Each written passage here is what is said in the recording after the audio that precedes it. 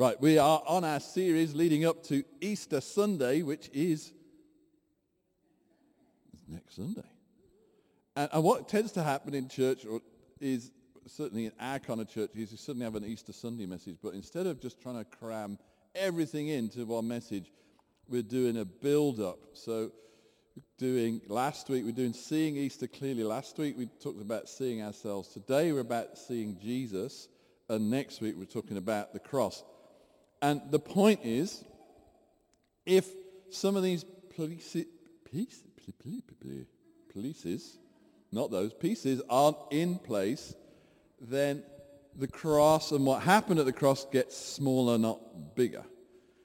And so we need our hearts and minds blown by what Jesus did, not shrink it down to something we think we've figured out, because we really don't.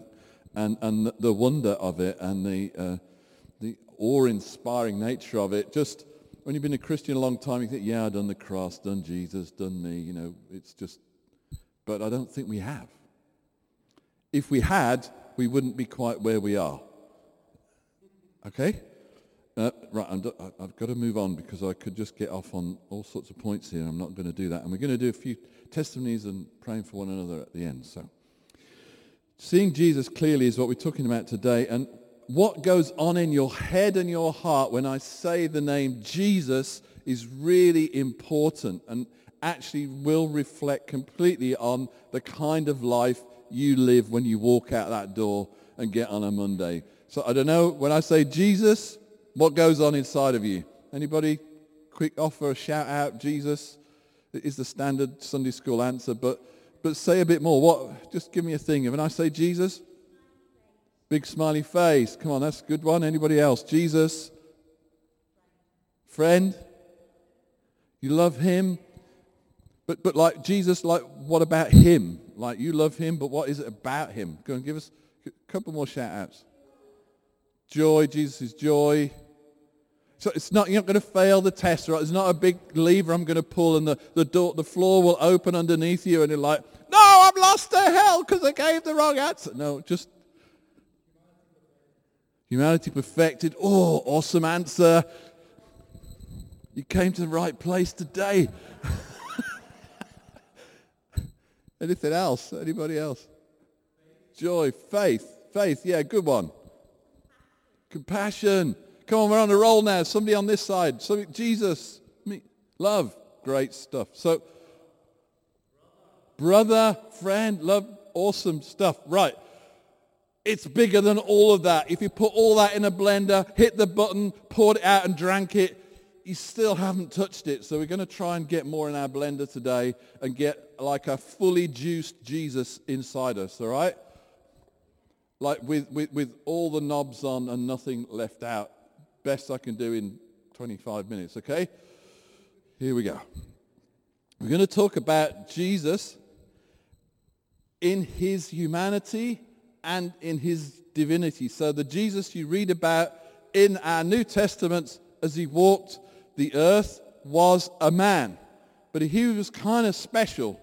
And we know that he was a couple of things, that he was fully human and he was fully God. And we're going to do both of those this morning, and then we're going to sew them together and point to what the magnificent thing was, the cross.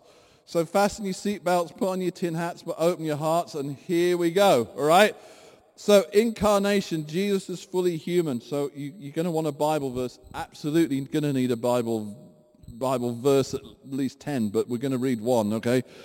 Romans 8, verse 1, really famous amongst Christians, but we're just going to read a little bit beyond the first bit.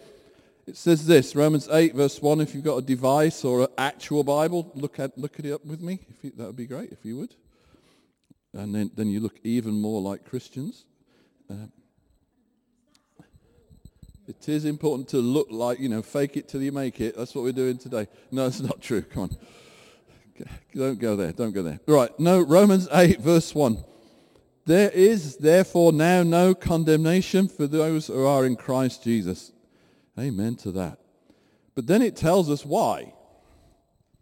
For the law of the Spirit of life has set you free in Jesus Christ from the law of sin and death. For God has done what the law, weakened by the flesh, could not do, by sending his own Son in the likeness of sinful flesh, and for sin, he condemns sin in the flesh. Oh my goodness.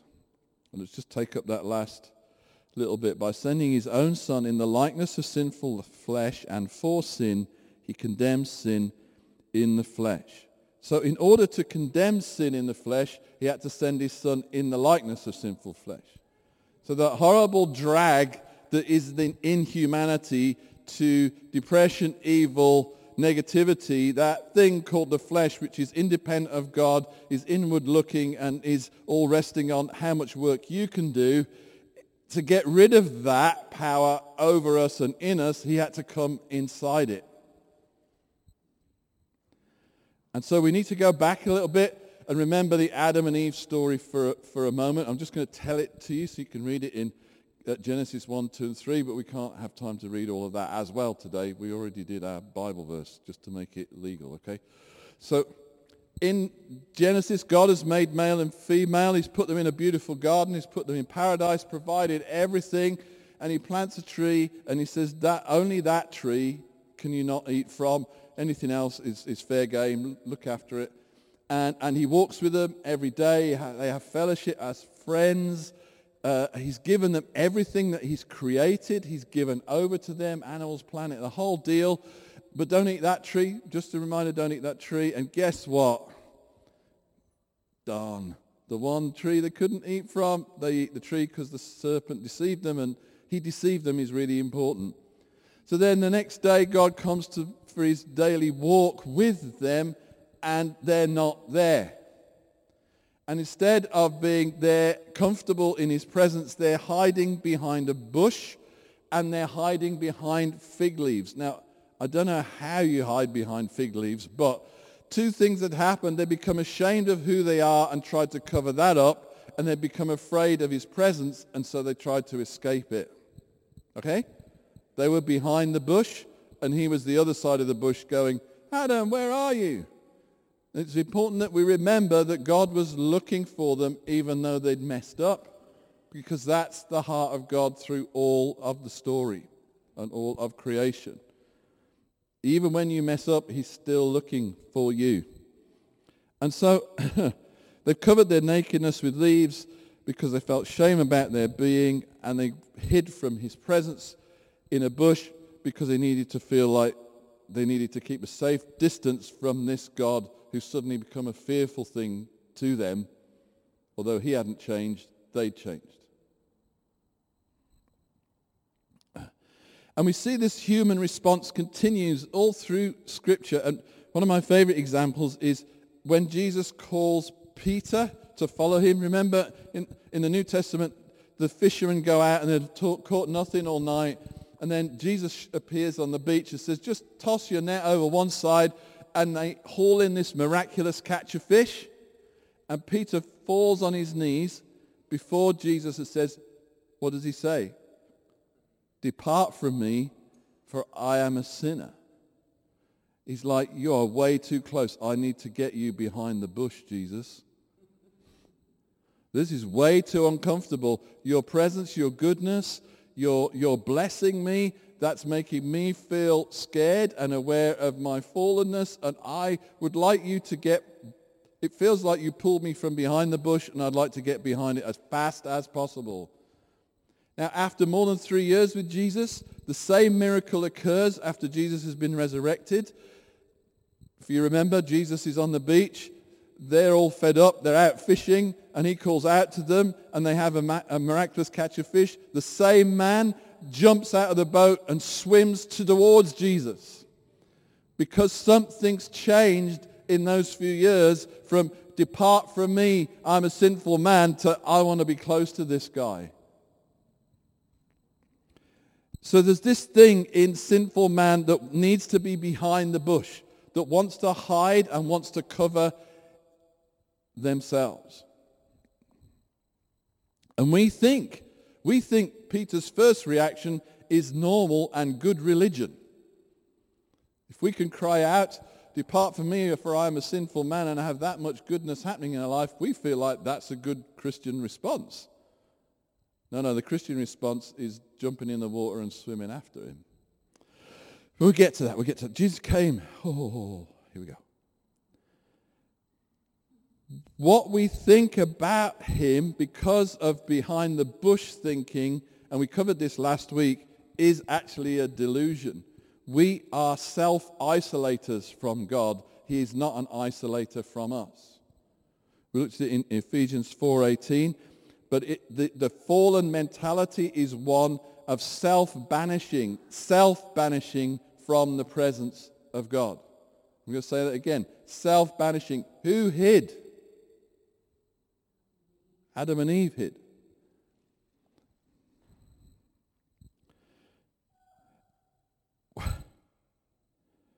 Oh, too much to say. When Jesus came, this is about Jesus coming as a human. And when we get to think about what he did on the cross, what he didn't do was, metaphorically speaking, let's imagine there's the bush and you're behind it because you're still worried about God and you've still got your fig leaves on because you think, well, what's he going to think of me if he sees me? The cross isn't Jesus staying on his side of the bush going, but look, I'm bleeding for you. Look, I'm dying for you. Look how good I am. Coaxing us from behind the bush because he's demonstrating things about himself and who he really is, showing us over and over and reminding us over and over because of his suffering and his self-sacrifice. And he's saying, come from behind the bush and join me here because look, this is who I am. This is me. I'm amazing and I'm okay. And that's kind of how we presented it. And we have our moments of connection.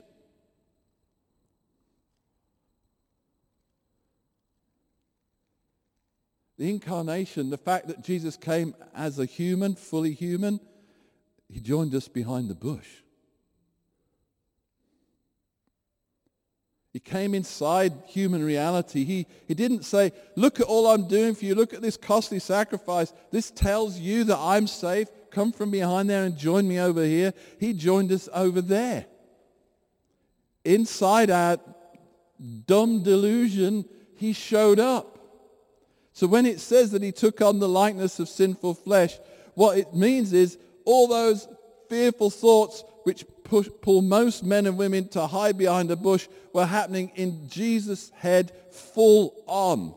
He had all the same feelings, all the same fears, all the same instincts, all the same reactions that you have. He didn't get a slightly modified version of humanity. He was in fallen humanity, but he didn't fall. But that doesn't mean he didn't experience all the pulls, all the feelings, all the thoughts, maybe even all the fears that you and I feel when we start to imagine this holy, powerful, awesome God showing up right in front of us. He never got down on his knees and said, Father, depart from me, I'm a sinful man.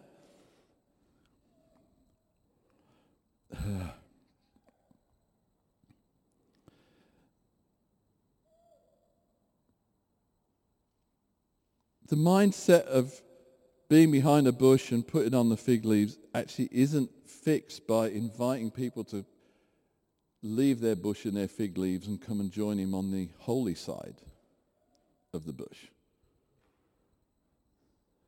The deliverance happens because he joined us on the unholy side of the bush and became exactly like us. He took on human flesh, the likeness of sinful flesh. Isn't that amazing?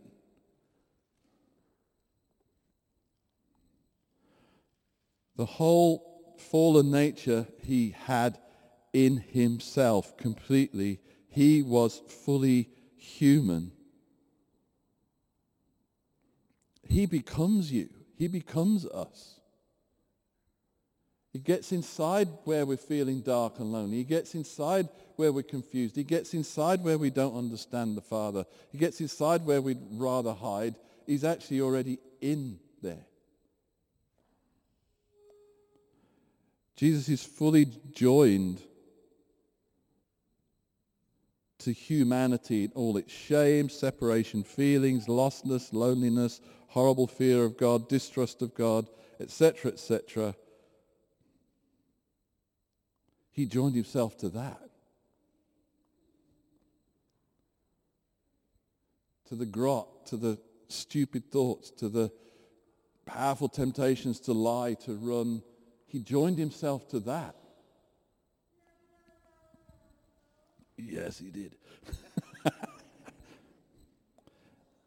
So he's fully human. When we talk about this, he's 100% human with 100% experience of being human without doing the human fallen piece.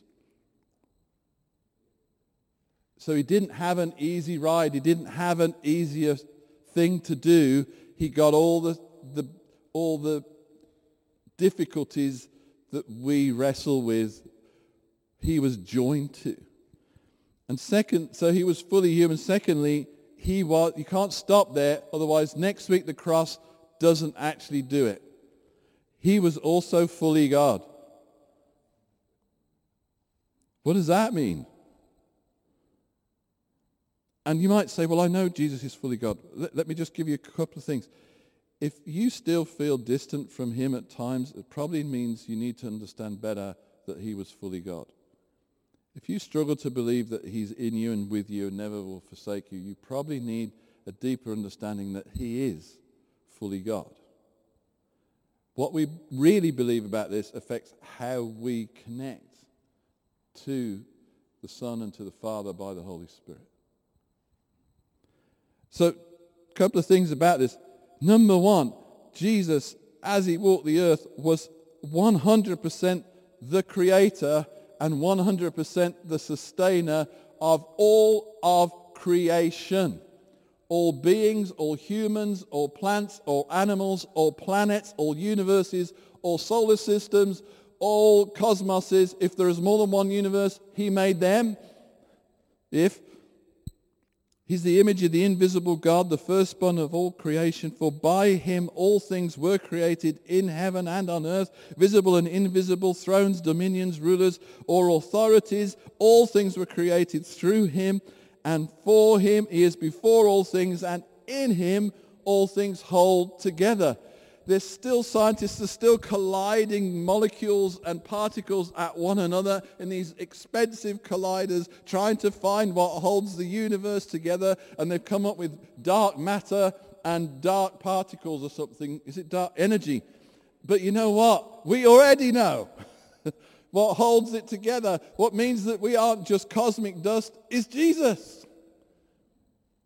And nothing was made that exists that wasn't made by him and for him. The devil's not a creator, he's a destroyer. There's no neutral source. Oh, well, God made all this, but some neutral power did the rest. No, everything that exists owes its very existence to Jesus.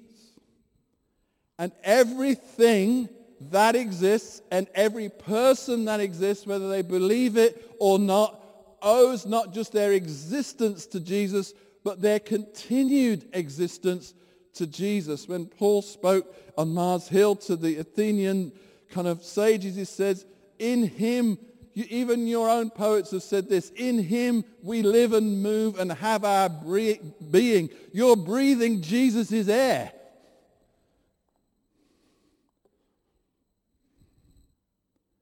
And he walked the earth as creator and sustainer of all things. And secondly, he is the same substance as God. He's not a downgraded version, nothing left out. He is equal substance with everything that is divine.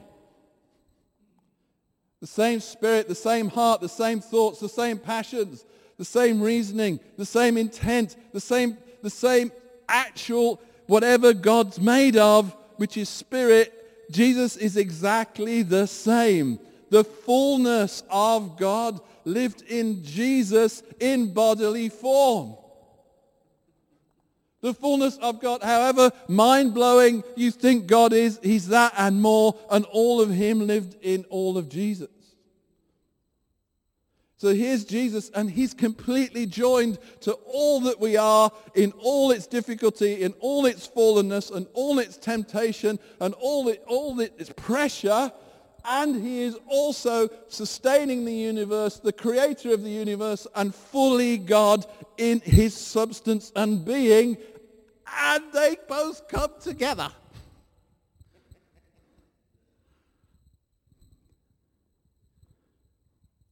God, I'm doing a good job of this.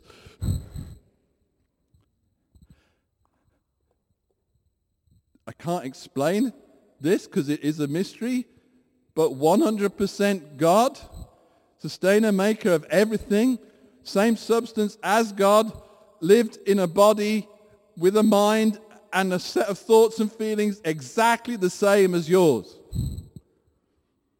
He joined eternity to humanity.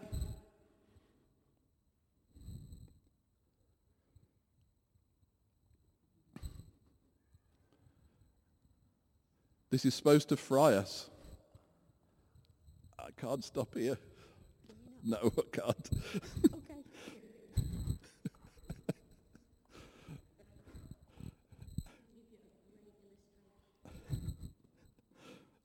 It'll be amazing, but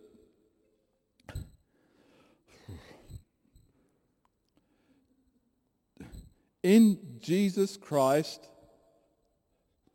born of Mary, God and man are utterly united. They are sewn together. They are fused. They are zipped up in a way which is indivisible forever. So when we look up to heaven, as it were, or into heaven, we see on the throne, we still see a man called Jesus. He didn't put off his human suit. He got an improved one, but he didn't stop being human when he rose again and sat at the right hand of the Father. This is how profound this is. I know you're twitching. Just twitch a bit longer, love. Just.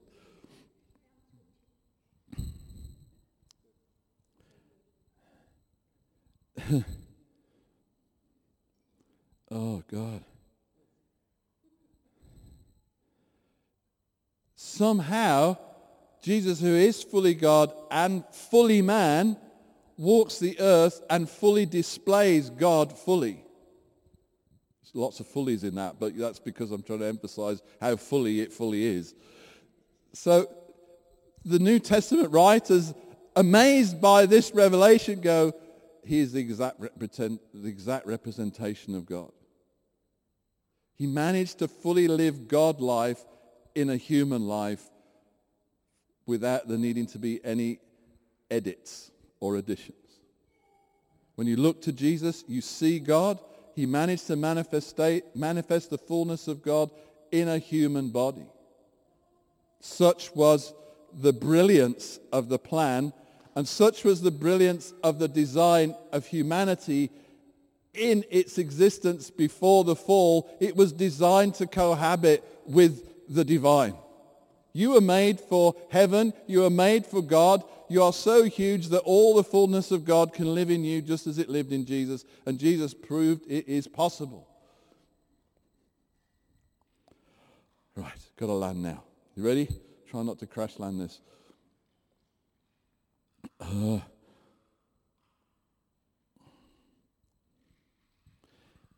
In Jesus Christ, this God-man, fully man, fully God, all of this going on, all of creation, if you like, inside of him, as well as all of humanity inside of him, walking the earth as a human being. In Jesus Christ, this man went to a cross and died with all of creation, all of humanity, and all of God inside him.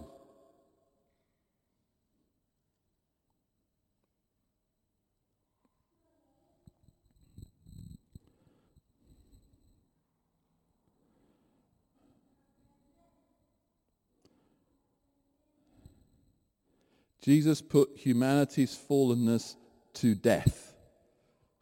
at humanity's own hand.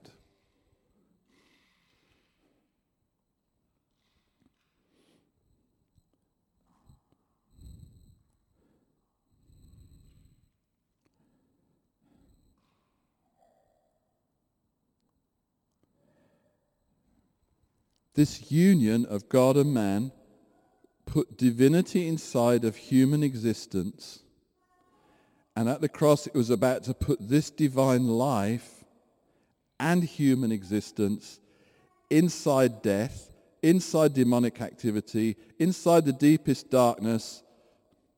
Something has to give.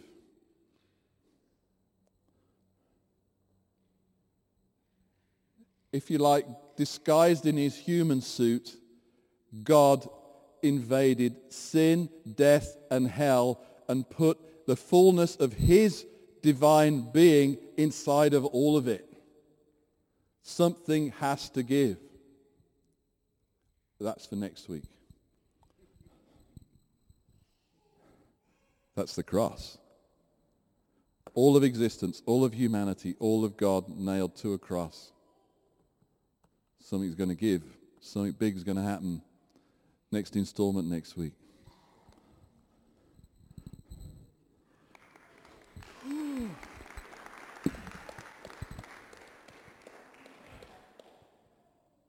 Thank you so much. It's a big jump, but this means that he can fully live and is fully living in you and I. And excuse me, well, I just want to pull up a couple of testimonies, and we're going to pray for one another. Okay, before the kids come back. But my hotspot has failed. Just a moment. Oh, come on. You were instant when I was sitting 10 feet away.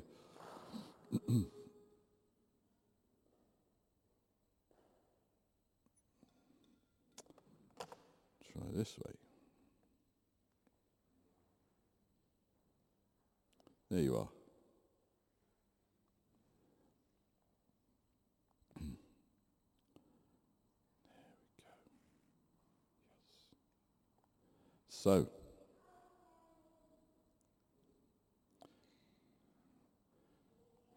talk to you a little bit about this thing called Kingdom Legacy that kind of emerged through lockdown. And one of the prophetic words God gave us was like we were hands joined across the UK so that what was happening in one spot could easily transmit to another spot, so we wouldn't just have an outbreak of God doing something and then it would just be isolated. So this, I'm just going to share with you a couple of things that's happening in a church that we're connected to in this family, and then we're going to trust God's doing it here. Yeah?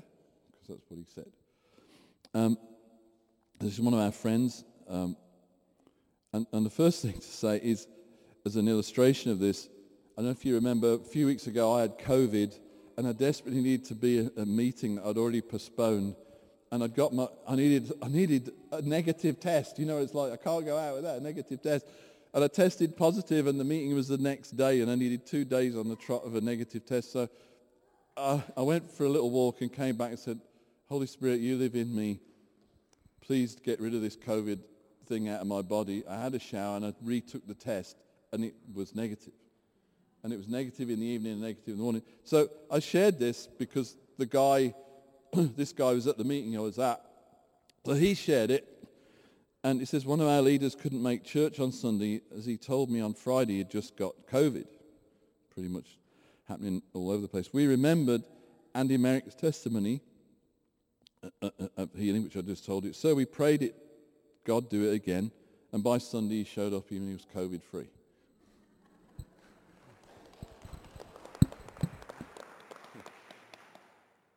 So that's exciting. That's kind of what's happening in one place, sparking another.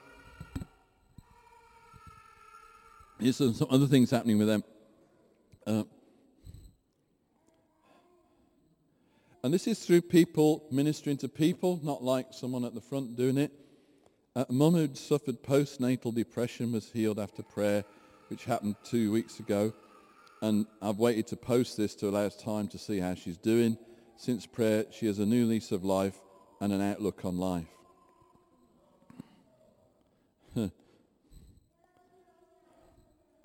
And there's another one.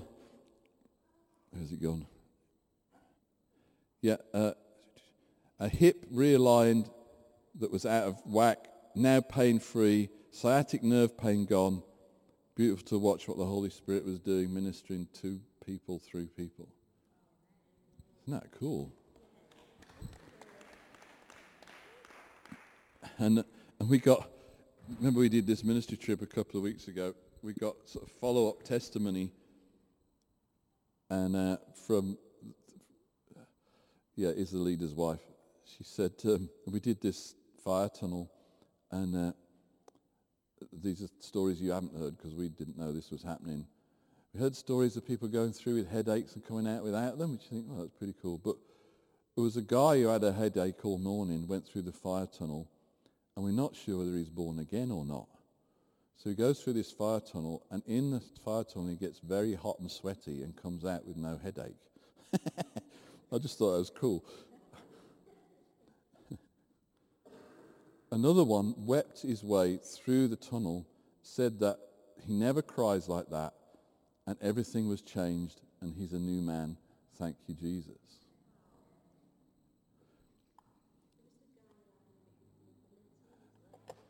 Yeah, I told some stories last week about the funniest one because he was not British, the guy. He was African origin.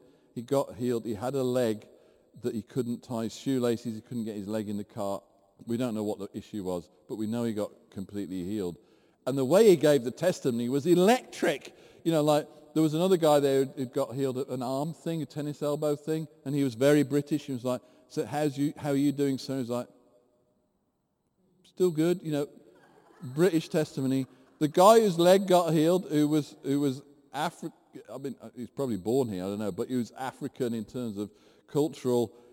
Oh, that's how to give a testimony. You see, he came up the front and he's like, this leg of mine, God healed it, and now I can get in the car, I can do my shoelaces, it's exciting, isn't he wonderful? He cares about who I am. I was like, yes.